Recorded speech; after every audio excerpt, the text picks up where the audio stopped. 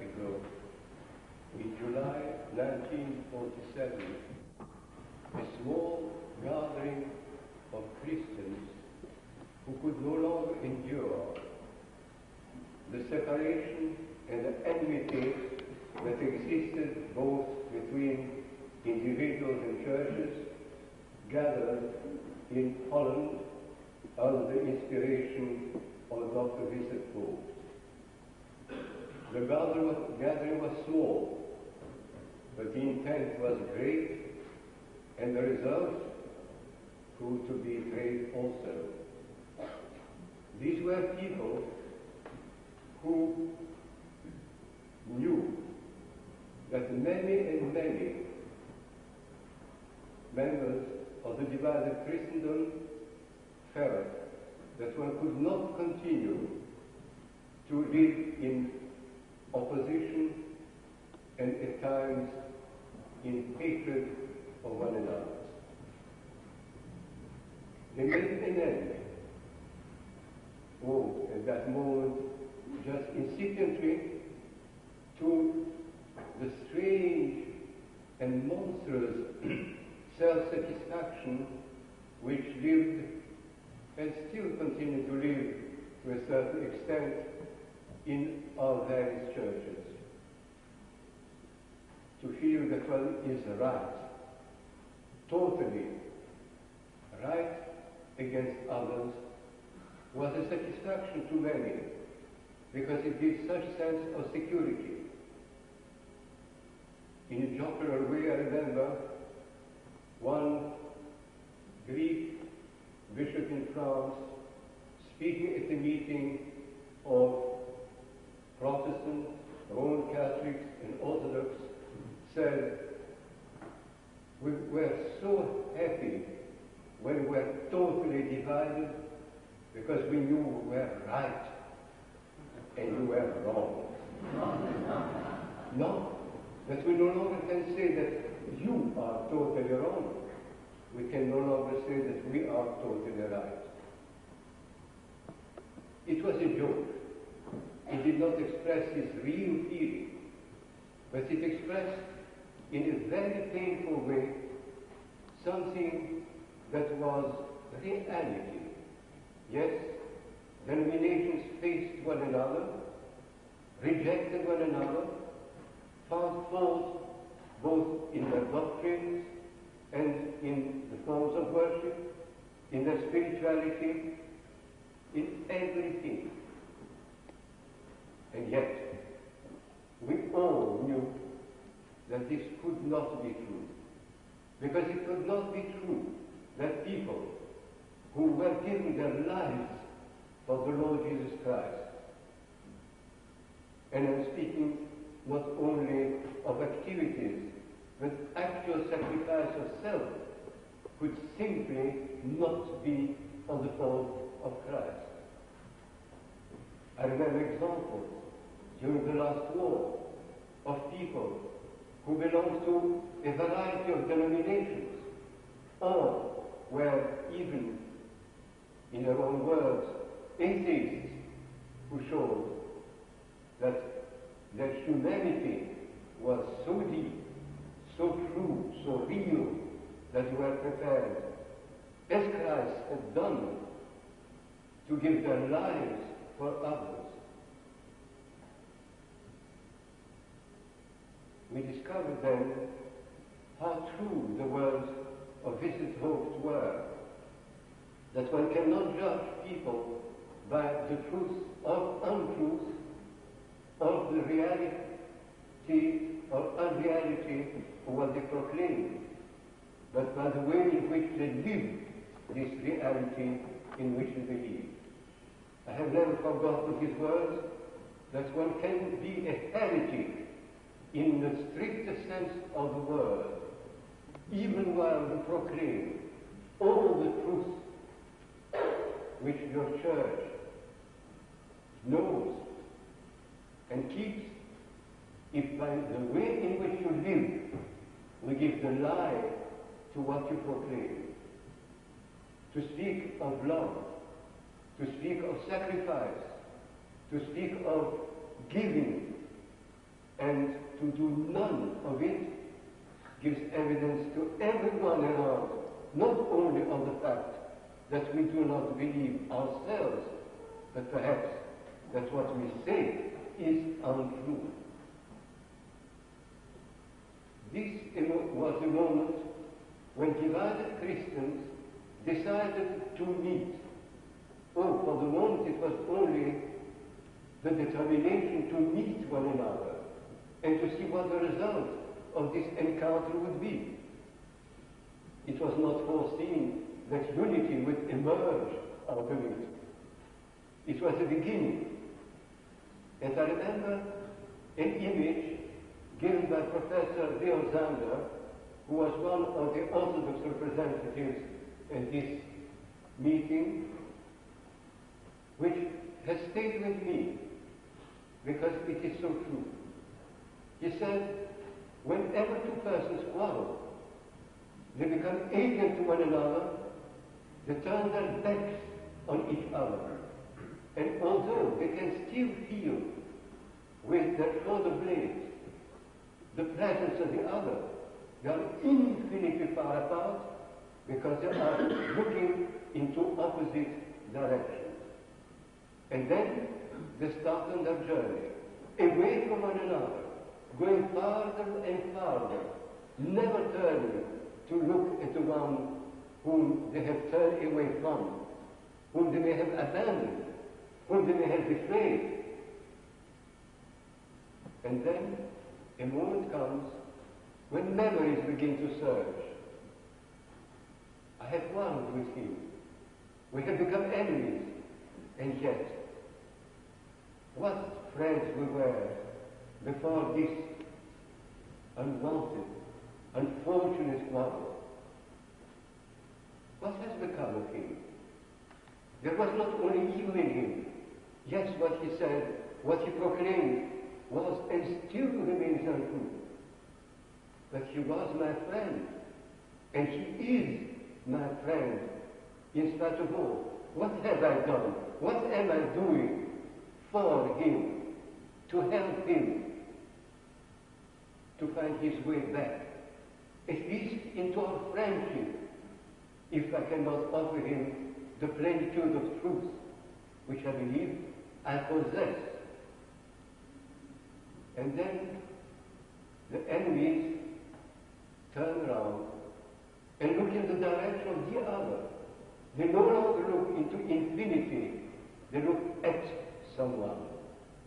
To begin with, they see only something like a tree, something like a column, like an object in the distance. And they know, this was my friend, but he has no face.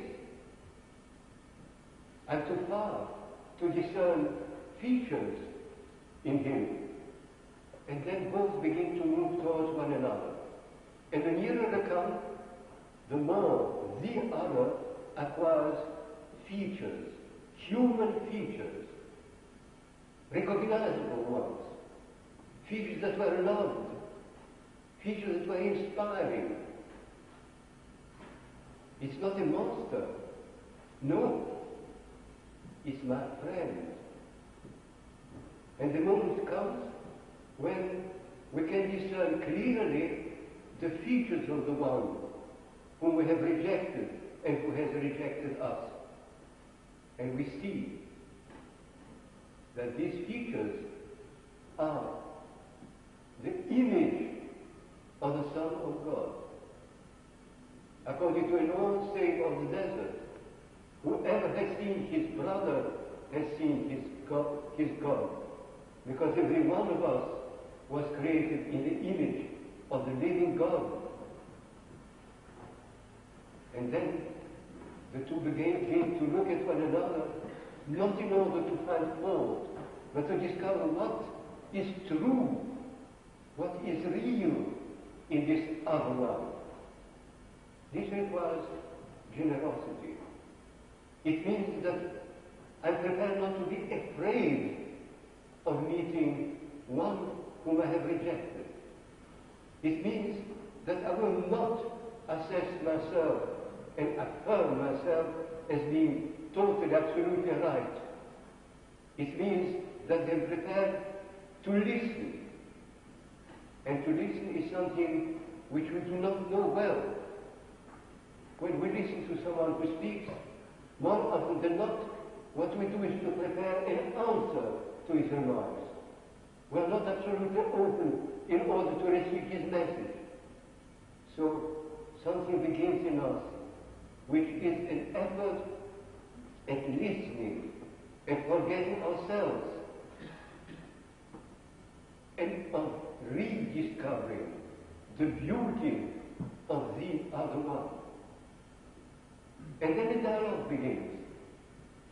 The two begin to talk, not of what separates us, them, but of what they have in common, in search of the point at which they separated from the world, from one another, the point of dividedness. And that is a dangerous moment, because how can one do this without restarting the quarrel? Here again, one must talk to one another, not to prove the other wrong, not to prove that one is right, but in search of what Christ would have said, in search of what St. Paul calls the mind of Christ. In the process, what we have been doing for decade and decade was to try and find in our past, in the past of our denomination, what we had in common. But then very soon we discover that when we go back into the past, our own personal past, and the past of our church or denomination, we interpret the same things in different ways. And again, we cannot find unanimity, the mind of Christ, by doing this, because every point which we make, every point which we examine, we see in different divergent and at times opposite ways. What is the solution then? Is it a question of going back to what we call the undivided church? No, it is not. Simply because this undivided church we do not know directly. And when we study its documents, we read them with the eyes of the present, and we understand it according to our own mind and the recent experience of our churches. What can be done then? There is one thing that can be done. And this is, again, something which I was told by someone whom I can't remember, but who spoke words that struck me at the heart. He said to me, with Christendom, and each person is like a forest or a tree in it. If you go deep into the earth, you see that all the roots are mixed together. It's not separate roots or separate trees. The trees unite under the earth in the rich ground, in the life-giving earth. And then the tree emerges and grows. And then we discover that these trunks grow parallel to one another. They seem to be separated by an unbridgeable distance. And at times, oh, how much we wish to go down again into the fertile ground, forget about this surge out of the earth, and go back to the place where perhaps there was confusion, perhaps there was not clarity, but we were all together. No, this is not the way. Because if we look up, what we discover is that when the trees are tall enough, their fronds begin to unite. When we look at the trees that have grown to maturity, we see that the branches mix with one another, and there is above the earth a whole canopy of branches, of leaves, of flowers. that can no longer be sorted from one another.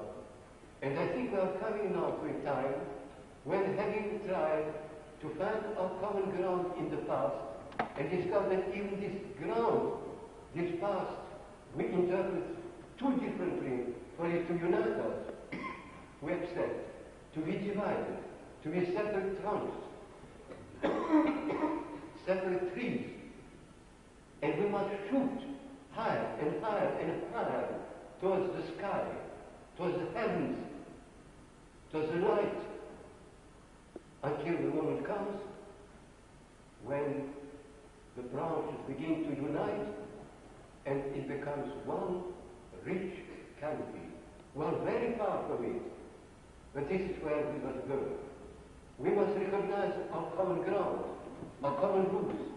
Yes, we must find all we have in common.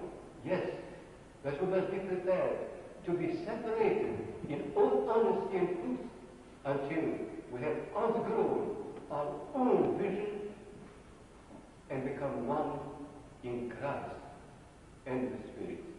Amen.